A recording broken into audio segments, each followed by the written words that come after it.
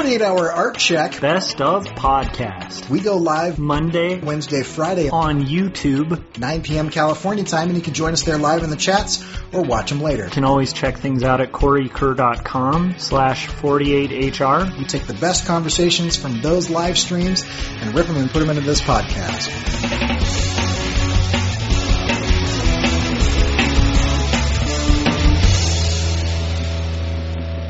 Today's topic is surviving the automation apocalypse, the impending automation wave that's going to hit and is already hitting the art world and just going to kind of spread across all industries pretty quickly. And so today I thought it would be cool if we kind of continue our conversation. Corey, I hope you actually chime in on this because this is one of your specialties, so definitely don't feel like you have to be quiet on this one. If by specialty you mean weird obsession, sure. Yeah, but I think it's a fair obsession, and it makes sense that it's an obsession because it's something that's coming, and it's not quite, there's some fun kind of wild theories about, full out, Terminator 2 style, automation right. taking over humanity. But then there's the reality that's a little more cold and is just like, hey, this computer can do your job 20 times faster. Yeah. And it doesn't have a soul or a personality. So yeah, we thought it would be good to kind of get into tactics for artists to kind of survive it. Because a lot of this stuff is coming. Corey touched on this last time.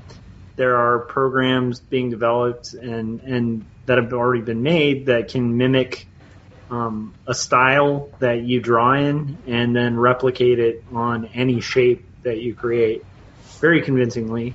There are programs that exist that if they have 20 minutes of audio of you speaking, they can replicate your voice in any emotion and any intonation at any speed. Yeah.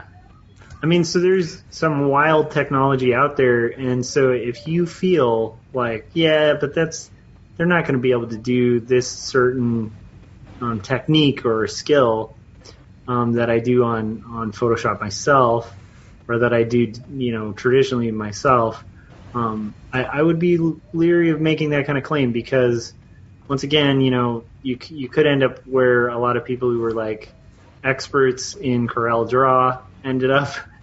Once Corel Draw disappeared and wasn't the main thing anymore, and so on. There's a million examples of that. I think we even mentioned MySpace. You could be the giant on MySpace who didn't see another route coming, and when MySpace kind of went under, so does that mass following, and so I think it's pretty applicable to us because this is going to be hitting our industry.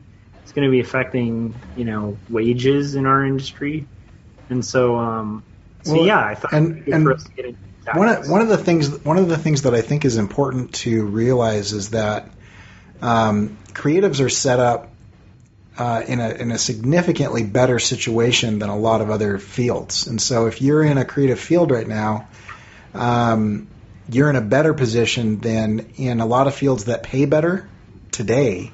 Because, in the past with the Industrial Revolution or whatever, we've paid for the sacrifice of your body, right? And so, things that will wear you down, or whatever, and we're slowly shifting over to a power dynamic where, the influence that you have and the connections that you make are kind of what give you the ability to earn.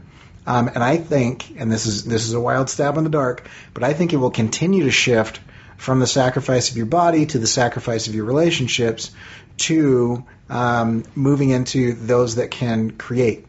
And I'm not talking about execute. I'm talking about create. And so anything that is difficult for a computer or a robot to do is going to become more rare as the supply of ready labor to solve those easy or repetitive pattern problems increases, and the workforce shifts to maintaining those type of machines and programs.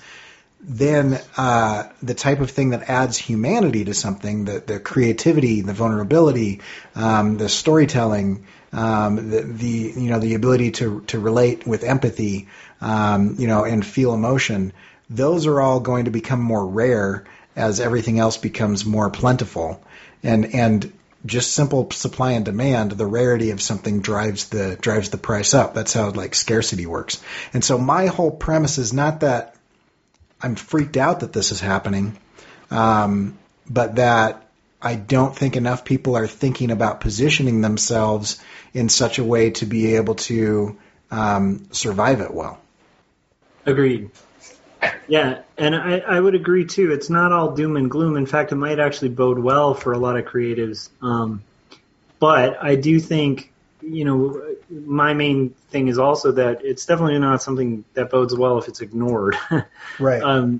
Because like I said, and we touched on this a little bit in the last episode, but maybe we can delve into it. But I think one of the main things I was starting with is making sure that you as a creative and as an artist are using tools and not crutches.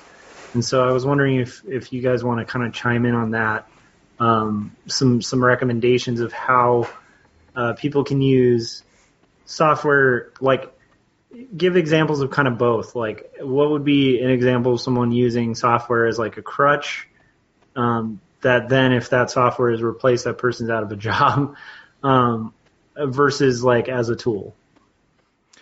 Well, I think one of the easiest examples to understand is anything that the software has automated that you don't understand.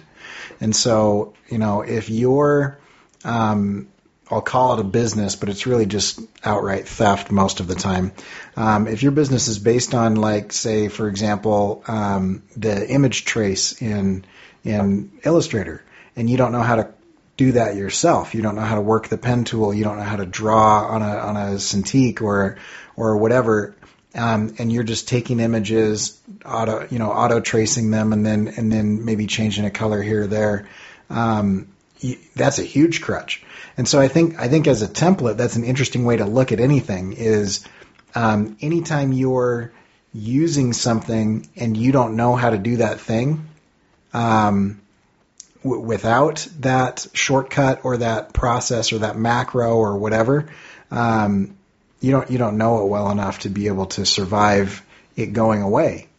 And so there's a lot of different examples that are starting to kind of pop into my head. Content aware fill and all of that stuff where it's like you push a button and it does it for you, which is wonderful.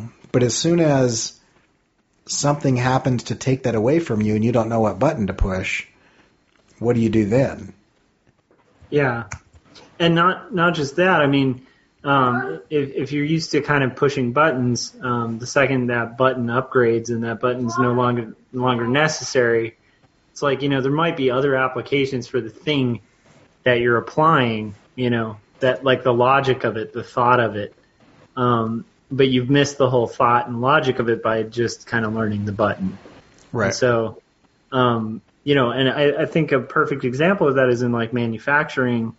A lot of the jobs were, in essence, kind of pushing a button, right? Kind of assembly line, and so which then became more and more automated. But when you're doing assembly line work, you just do a repetitive action over and over again, and it would be a highly skilled action, but without the whole line, it kind of became it's hard to find value in it, which is unfortunate because I'm sure, there is skill to it.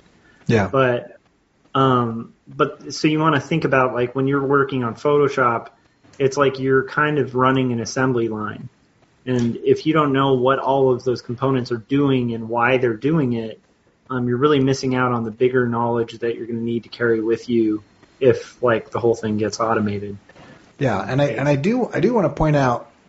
Nobody here is saying that using shortcuts and using software and using automated processes is bad. We're not troglodytes. The idea is if you figure out a shorter way to do something and it's something that is necessary but doesn't require your humanity to produce. For example, if flattening an image, if there's a faster way to flat an image, go for it, right?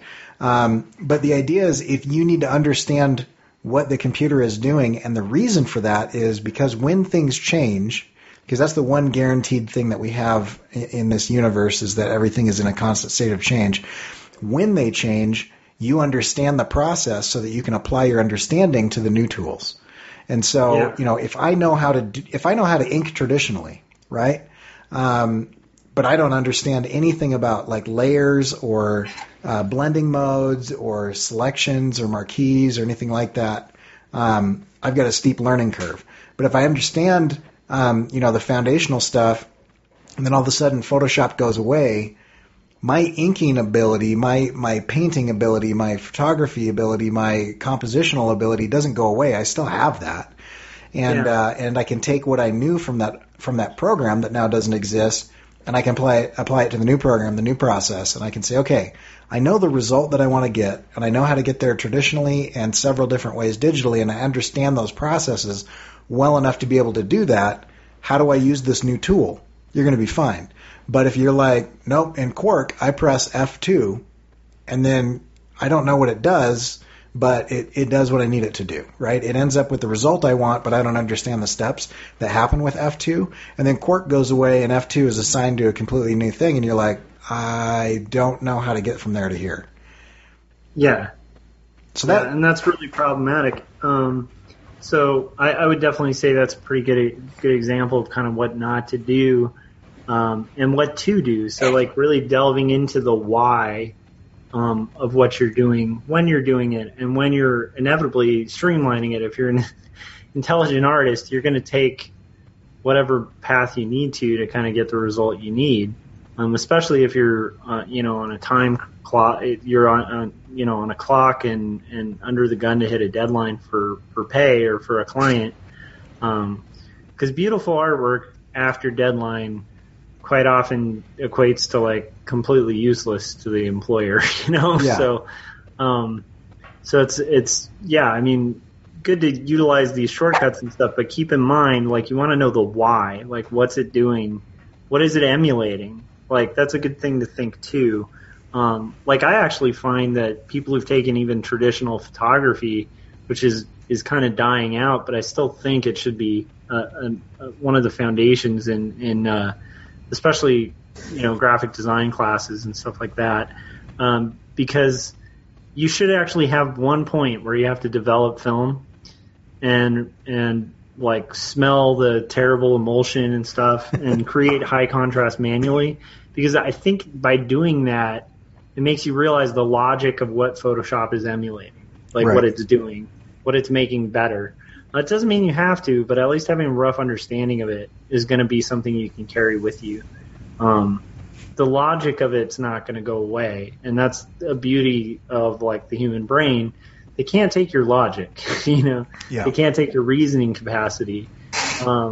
What they can take is your skill. Like if it's a technique that's just a repetitive task, it's pretty much.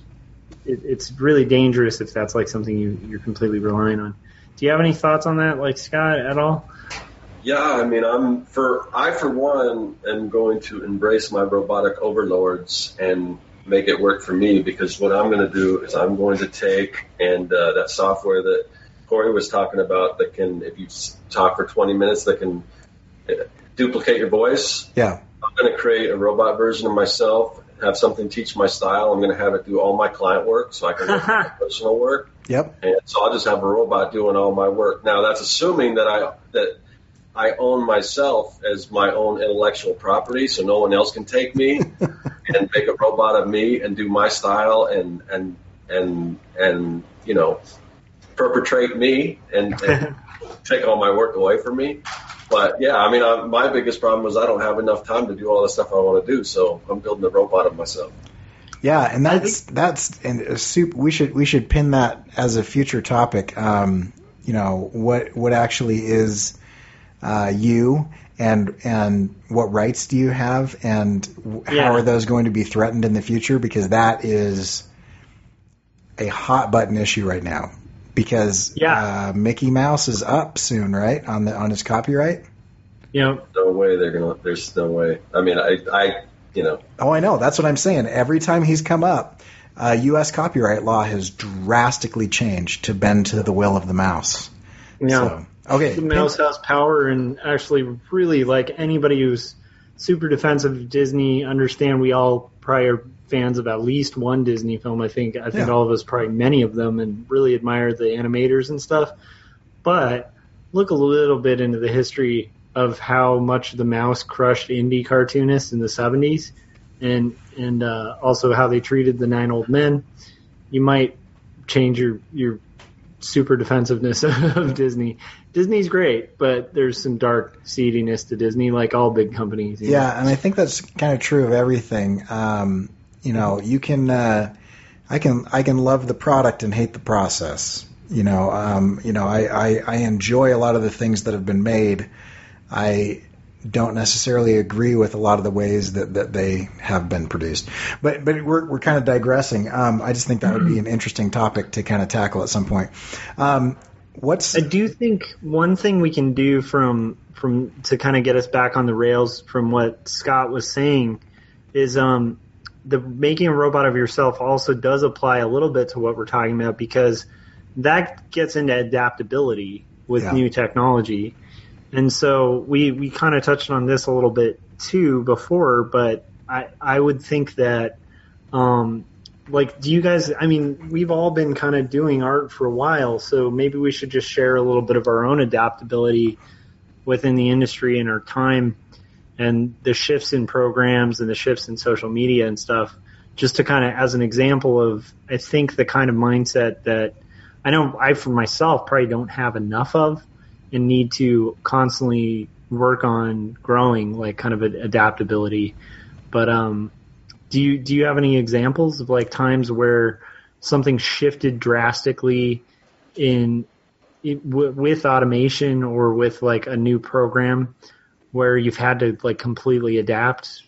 Yeah, well, I have a good example. I was an art director years ago, and we had a catalog, like a 300-page catalog that we put out that was full of like musical instruments and accessories, which are a little bit difficult to clip because a lot of them are chrome, and so they're like totally reflective, and sometimes the value of the highlight is the same as the value of the background, or so close that it becomes very difficult to do it in an automated way. And this, I'm talking about 8 years ago, maybe 9 years ago. And so when this happened, I remember I was able to leverage the manpower that it took to be able to clip those things. And so here's a little side story. If you ever want to, if you're ever trying to get people to understand what's going on, and there's a boring process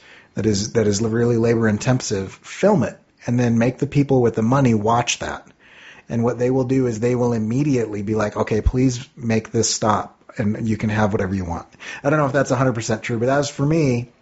When I was like, I need another person, they're like, you have way too many people already. I was like, well, let me show you what this person does for 26 hours a week. And I showed them 35 seconds of them clipping the background out of a drum set. And they were like, okay, you can have another person, and let's give Jason a raise. It was like, okay, good. And so, but what happened is I started to gain a little bit of pride in what I could do and what my team could do in kind of photo manipulation and compositing and things like that. And then Adobe Photoshop had the audacity to upgrade and increase the tools to the point where like lay people could do what we could do. And my initial reaction to that was like, no, I want to keep this secret knowledge to myself. I don't want, everybody to have it. And then I remembered as I felt that, I felt like that was my initial kind of knee-jerk reaction, but then there's something about that emotion that I was like, that's a stupid way of thinking, because I remember years prior to that when DSLRs started shooting video. I was working at a video company, and we shot on film, we shot on tape, and we were starting to shoot to hard drive, but the cameras cost anywhere from $20,000 to $120,000 a piece.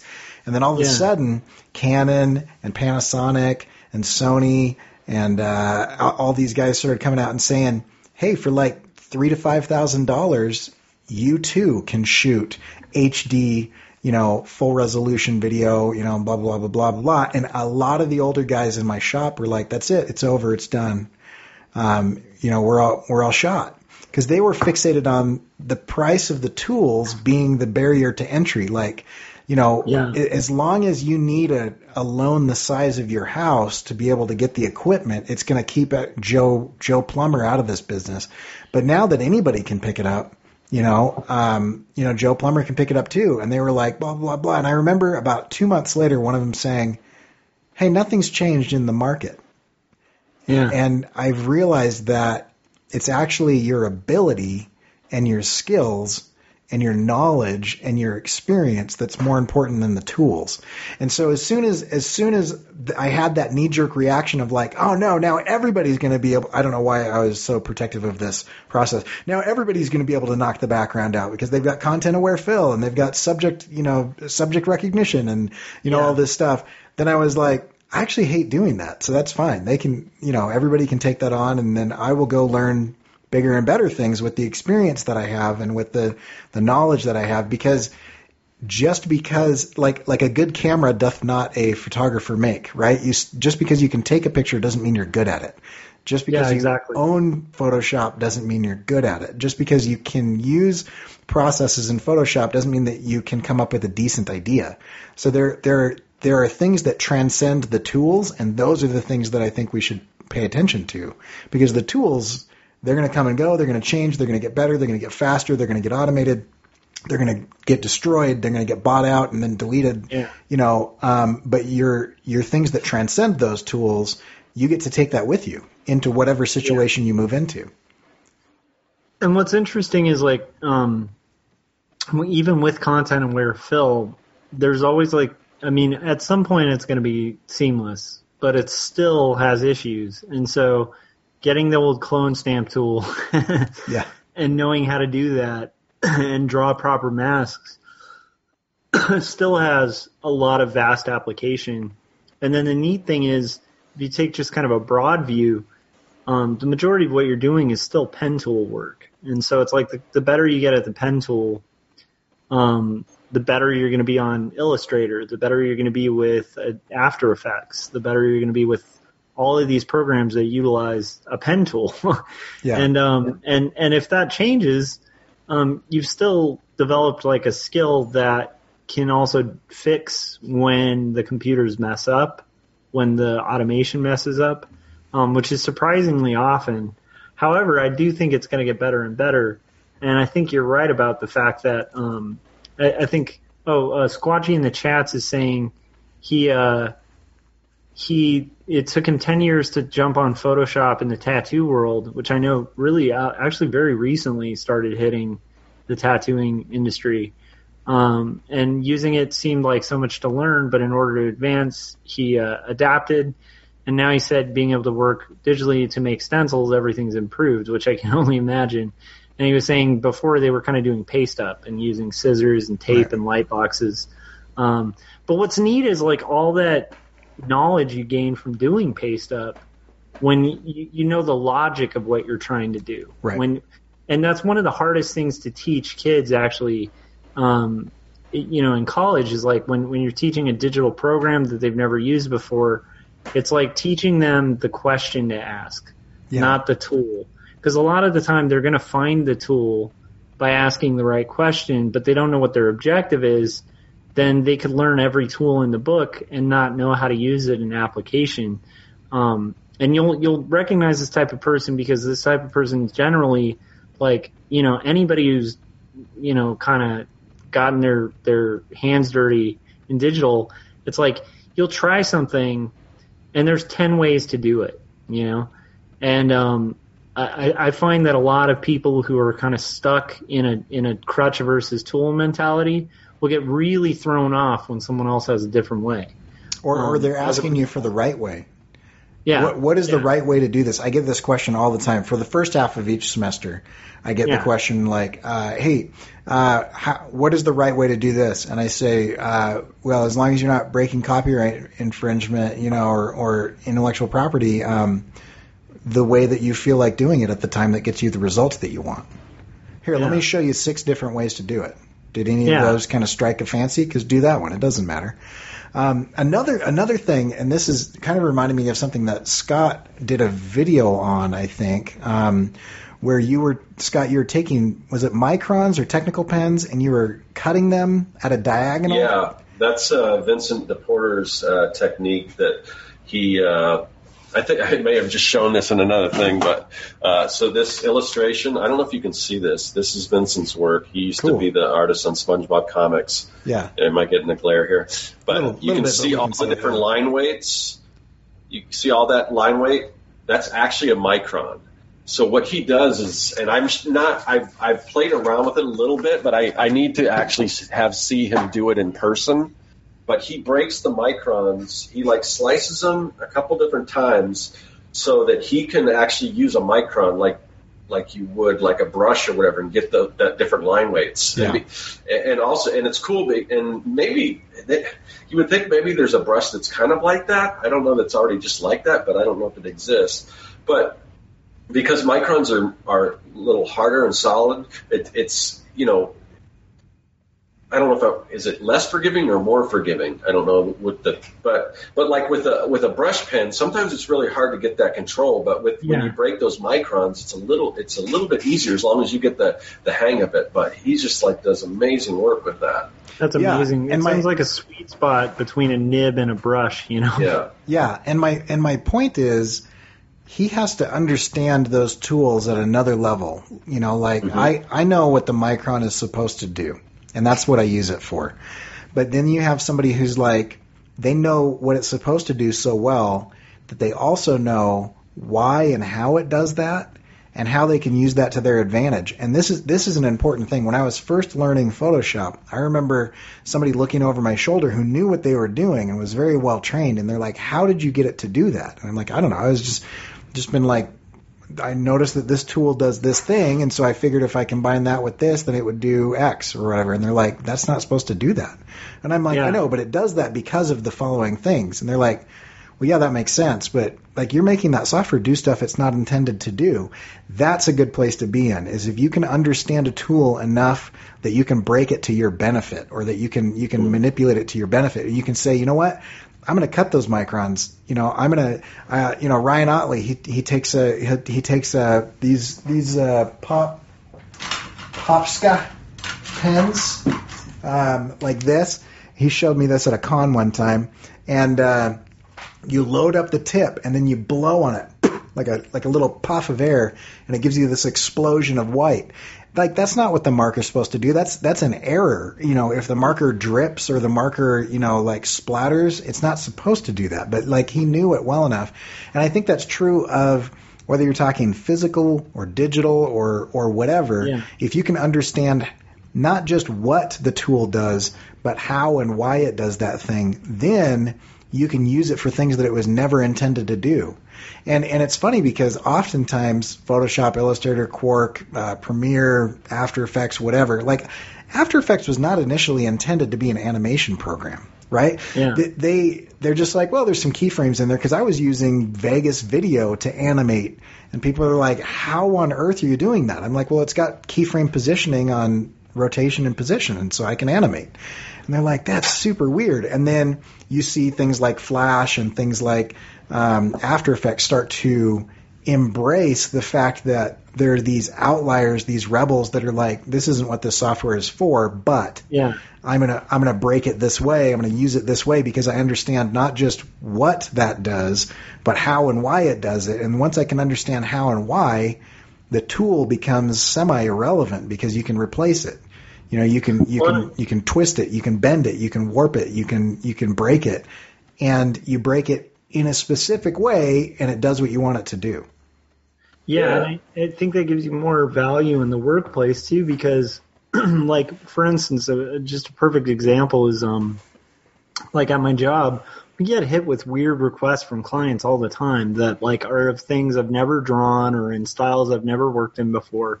And if I didn't have the ability to kind of, we've talked about this before, but this has a lot to do with the process of logic, to just take a final result and kind of reverse engineer it and go, okay, how did they get to that result?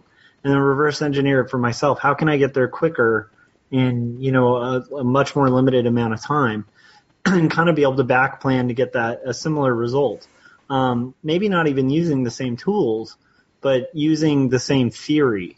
And it's a really valuable skill to have. And just touching on to what you were talking about with people who know the programs enough to break them.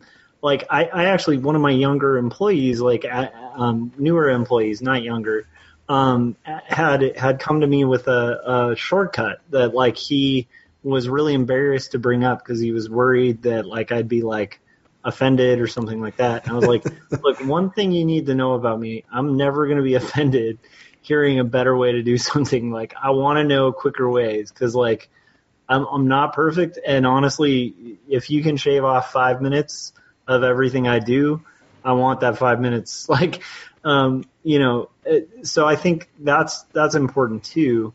But I do think like adaptability is going to come in handy a lot if like, once again, you're an expert in Illustrator and Photoshop, like I think we all are, and that kind of shifts. Scott, like, what about you? Like, what were you going to? Oh, well, I was going to say, just to kind of what you guys are talking about as far as kind of breaking things or using them, figuring out ways to do things for kind of how they weren't intended. But that could be an opportunity to create something new if you're entrepreneurial or whatever, because like Photoshop is a photo manipulation software. It wasn't meant to draw with. People start drawing. They try to we figured out a way to make comics in Photoshop, but it's not really the right way. You're kind of, trying to put a square peg in a round hole, whereas somebody came along and created Manga Studio, which is specifically designed to create comics. So by the same respect, if somebody was to make a Micron that was already pre-broken like that thing, I mean, maybe you might have a bestseller on your hands or something. I don't know. I mean, if you have the wherewithal or whatever. So that's just kind of what I was thinking based on what you guys were talking about. Well, look at that's true. Kyle Webster is a great example of that. Mm-hmm. Kyle Webster, for those of you that don't know, for years, you can't buy them anymore because they're now included. But for years, he basically was like, the default brushes in Photoshop suck. Like for years, in my opinion, and most illustrators hold this opinion that I've talked to, Adobe didn't recognize that illustrators and cartoonists were using Photoshop. They just, they even at Adobe Max, they didn't even have an option to tick that box of like, it was like, are you a photographer? Are you a compositor? Are you a photo editor? And I'm like, no, I'm a freaking illustrator, man. And I'm using your software. And so are hundreds of thousands of other people. Like, recognize that we exist. And so Kyle Webster goes in there and he goes, these default brushes are terrible. But he understood enough about not just what they were doing, but how and why they were doing it, that he began building his own brushes. Frendon is another guy who does this. And they started building their own brushes to the point where I believe that when he initially did that, he made like 6 figures that year off of selling brush sets. That people are like, yeah, dude, I'll give you $10 for like brushes that are awesome. And he was selling $10, $15 for incredible brushes. And then, and I don't know what the deal is, but in the last year or two, Adobe owns all of his brushes now. So who knows what they paid for that? But his work, he saw that people were going in and manipulating the brushes, and he's like, I bet you that I could figure out a way to save, package, and sell that manipulation. That everybody who knows what they're doing does this, and I could bring that to everyone. And he started doing that and built this market that didn't exist before, and now, he's kind of an Adobe ambassador for the forgotten and the unknown people that are illustrating in Photoshop. And finally, Adobe's recognized that, we have this huge blind spot of these people that are using our software the way that we didn't intend for them to use it, because it was basically just supposed to replace the darkroom. That was all it was ever intended to do. Is, hey, all that dodging and burning that you guys are doing with chemicals and lights and shadows and stuff, we've got a software that can do that now. And then, which is funny, because even in comics, like the initial inception of it was like, oh, this is way quicker than a stat cam. Yeah. So we can just do what we do on a stat cam like 20 times cheaper, and like we don't have to develop the film, and it's already high contrast. We don't have to clean up all the mess. Like, right. It's pretty easy to clean up. And then like it developed from there, you know? So it's, yeah. Well, I was going to say, it seems like artists are always the last people that companies want to kind of cater to, because look at like Apple. I mean, in the beginning, before, iPhone and the iPod and all that stuff, I mean, their core, the people that were using Macs were artists. Yeah. And I felt they kind of turned their backs on artists for a long time, because when the iPad came out, look how long it took to get decent pressure sensitivity and like the Apple Pencil and everything. Yeah. I mean, we're just now getting that. And how long has the iPad been around? I mean, that should have been, to me, like the first thing. Yeah. So it's like, it seems like we're always but then again, you think about it, like Cintiq, the Wacom like found that, as a need and addressed it and became a huge company because of it. Yeah. And so now all the larger companies have to try to play catch up to just try to get the same kind of like touch sensitivity that Wacom had been developing for 10 years or so. So it's like it's really fascinating. I think the thing that this is all tying around is like adaptability, the ability to kind of mark and see chances for innovation. But I do want to kind of use this as like a bit of a parable. Like one thing I've noticed still with younger graphic designers and younger illustrators like coming straight out of school is the lack of color theory. And so this is one of the things I'm getting at that kind of survives automation, I think. Uh-huh. It's like if you know what you're doing with color, then when you have access to all the colors, you'll do the right thing. If you have no idea why color's not working, you can have a lot of trouble with color. And so there's just some basic things that, like, you learn in, like, your first painting class. Like, if you ever take a painting class with, like, acrylics, on, like, I'm going to go with, like, the worst painting class you could have. Like, they're having you do those canvas papers, and you're painting, I don't know, like still lives of like fake flowers from Michaels or something. Oh my gosh. But like in that, even at that level of painting class, like when you're working and your colors are becoming mud, they're like, oh, it's because you mixed all these colors together and that creates just mud. And like if you mix these two complements, it creates kind of a brown. If you mix these two complements, it creates kind of a gray. And like if you mix both together, it's just this blob of like almost black, but it's like a rich black. And when you're painting and your color is not really like showing up, and you're like trying to paint like a poppy, and you're like, why doesn't my flower look like a poppy? Because I painted all the shadows and the values right. And then your instructor would be like, don't mix black. Like, why do you have black on your palette? Like it shouldn't even be on your palette. Don't mix white in your palette. Like that's gonna wash out all your color.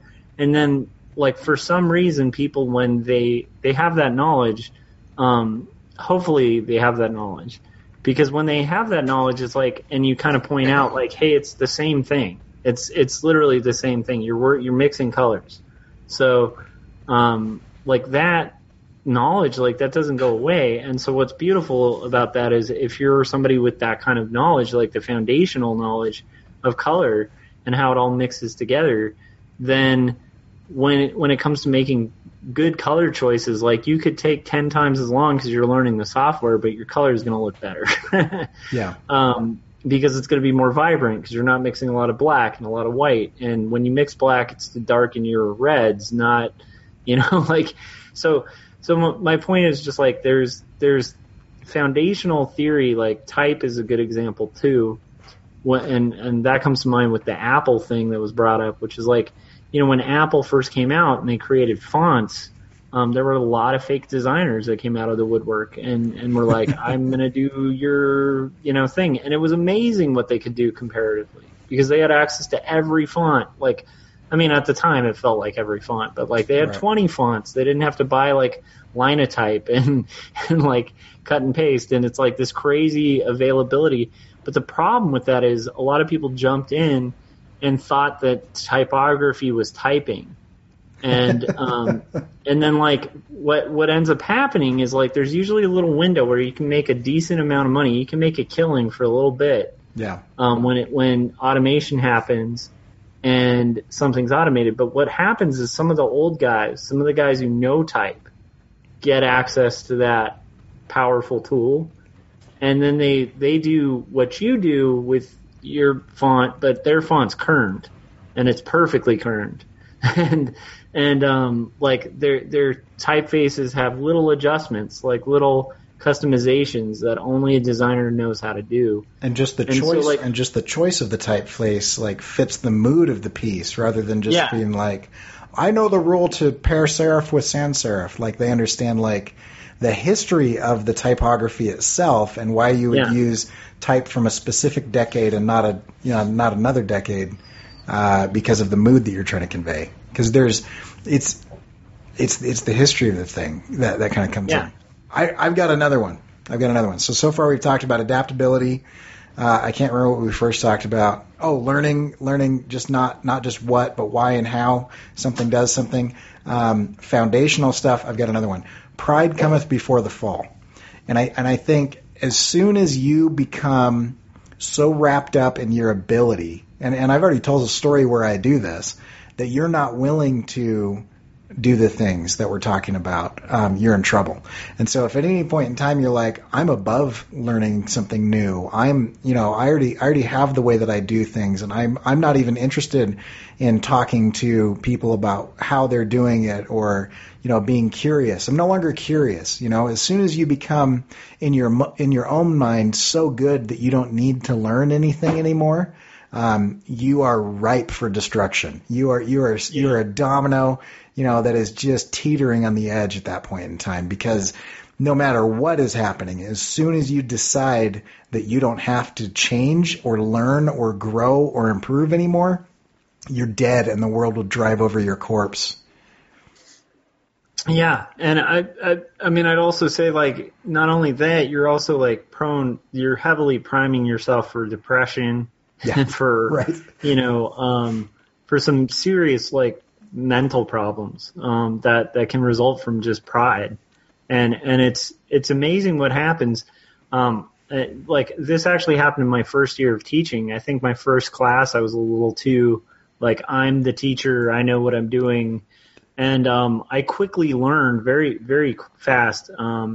Luckily, a lot of teachers that had come before me gave me the tips, so I didn't come in too hot, but a lot of them gave me the tip of like don't bullshit your way. Like, if you lie to students, they will see right through you, and not only that, they'll lose respect for you. If you don't know, say you don't know, and what's surprising is like they'll accept you for it. And I actually found that in my first year, like I thought, I'm going to have, like, first off, I had, like, this conflicting thing of, on one hand, being like, do I have anything to teach people? Because there's stuff I don't know, like, and then on the other hand, I had, like, I've been at this for a long time, so I'm going to teach these kids how it's done, And that part of me, that second part, really quickly disappeared because you start realizing that in the process of teaching, and I kind of envy Corey, that you're able to do this all the time, because one of the beauties of teaching is you're constantly learning from your students. Yeah. Like, they will show you things like Corey described, where he was just messing around on Photoshop and one of his instructors came up and was like, well, how'd you do that? Right. Like, that instructor just walked away with a valuable tool, a trick that they can now apply among their giant arsenal of other tricks. And it's the same thing. Like, I walked away from that class with like way more knowledge than I had starting, because there were so many students who, some of them had grown up with the program, and so they were more familiar with certain things than I was. And like that kind of thing is just so good for growth and for like it's at the time it never feels good to say I don't know. Yeah. But you know, you're sacrificing 5 seconds of ego for like what can literally make your life easier by just being like, I don't know, what do you think? Like, you know, or like, I don't know, let's figure this out together, you know? One thing that's super fascinating about that is, and I've done stuff on this, so if you want to go look back through my videos, Perry's neurological development in college years is a study of the neurological stages of development. And one of the things that I love about this current situation that I'm in is that the capstone, the 400 level class, the class that they take at the end, we've decided as a teaching group that even though one of us is teaching that all of us are going to show up to class.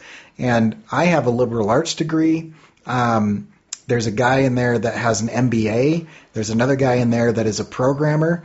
And the three of us do not agree on things, and we're all right, which is really interesting because one of the highest levels of neurological development is to be able to be comfortable with ambiguity and understand and hold conflicting ideologies in your mind without going insane. And so a lot of the students are like, well, what is the answer? Because they're used to 12 to 15 years of the authority figure saying, this is the answer. Put this answer down, repeat what I say, and I will give you all the points. But when in reality, you know, like I say, well, in my experience, it's been like this, you know, and then this other guy says, you know, well, in my experience, that is completely wrong, and it's like this.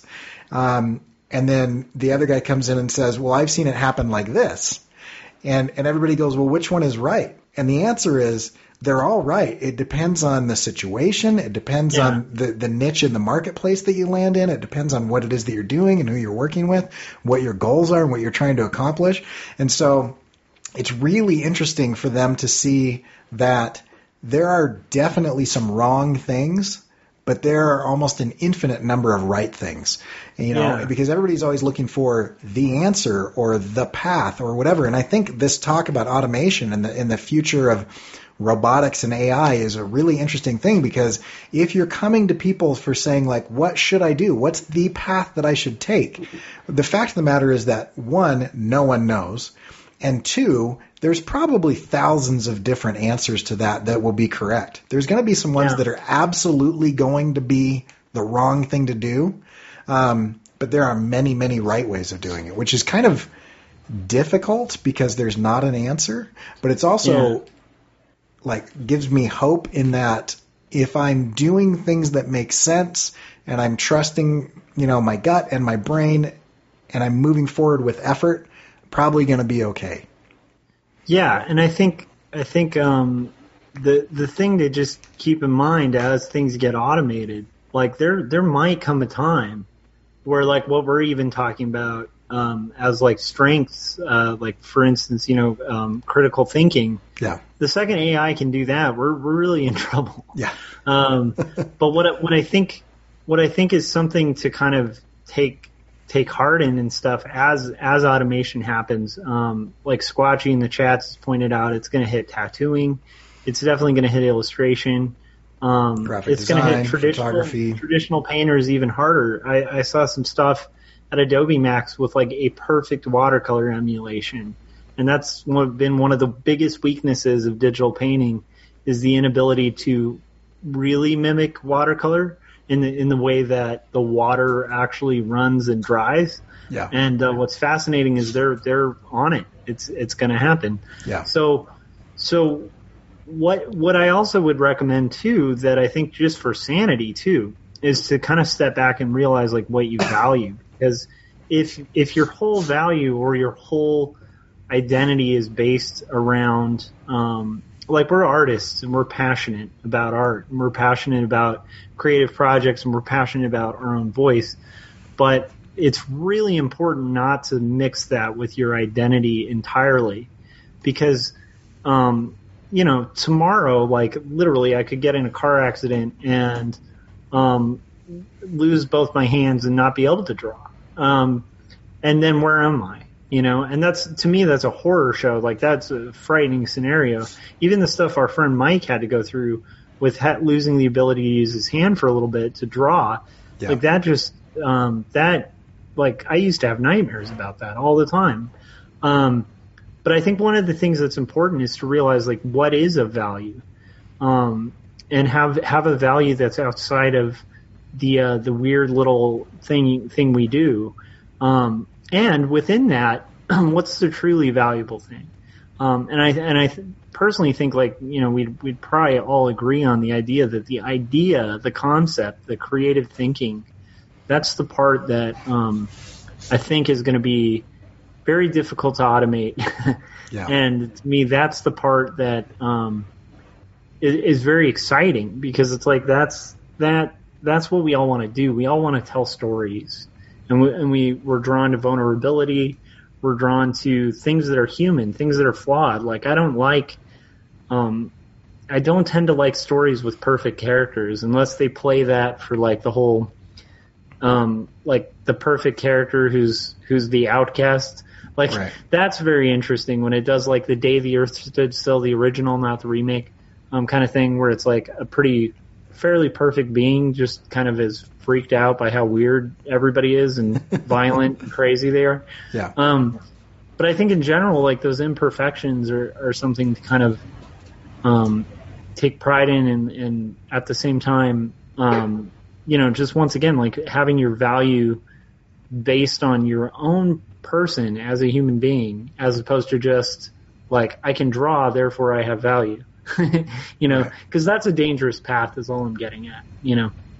Yeah, because if you define yourself by your skills and ability, that's something that can be taken away.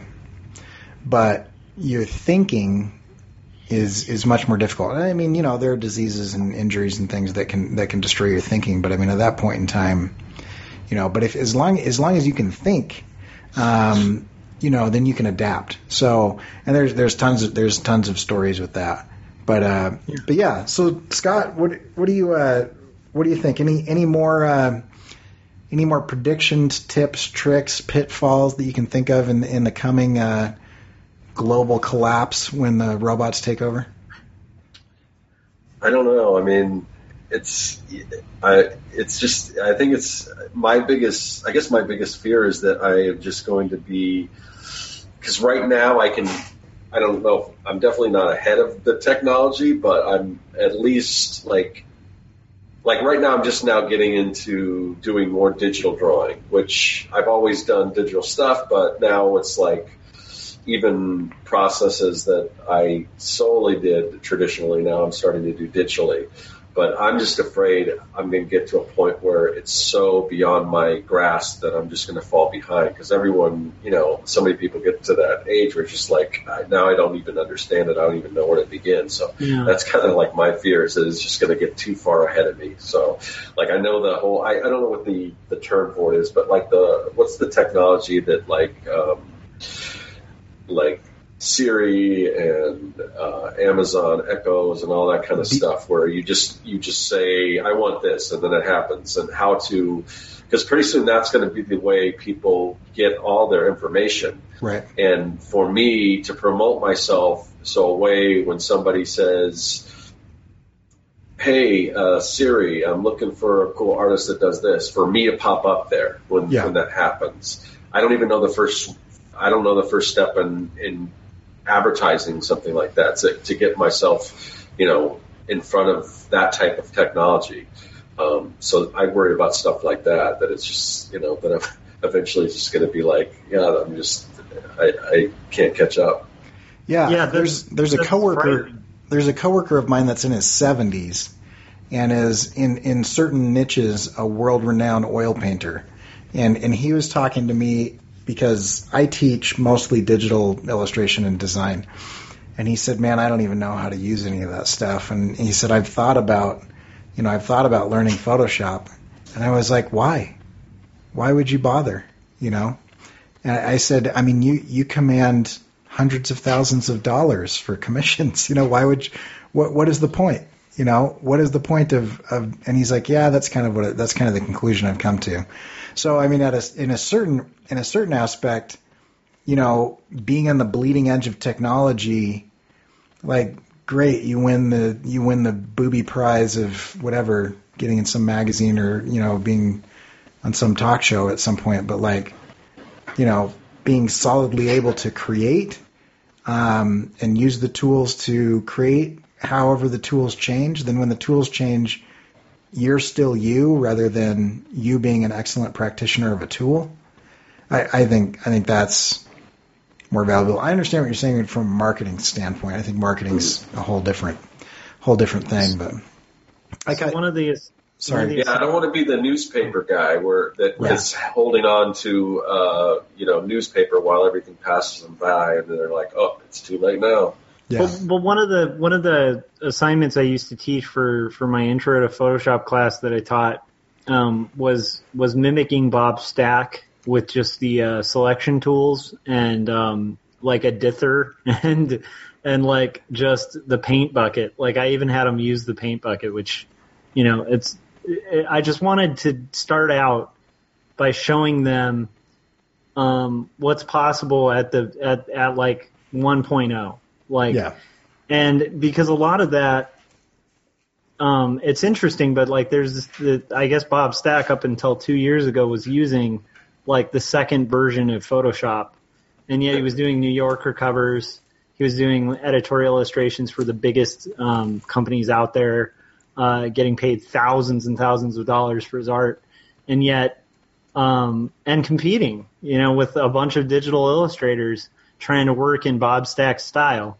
And he was doing most of it using the selection tools, the paint bucket, and dithering. And it's like, it's insane when you look at his art, what he was able to pull off with that. Yeah. So I think there is something to be said for, I think that just kind of backs up the idea of like the foundations don't change. And if you get really good at the foundations, I think you can outlast, changed modes, because those are phases.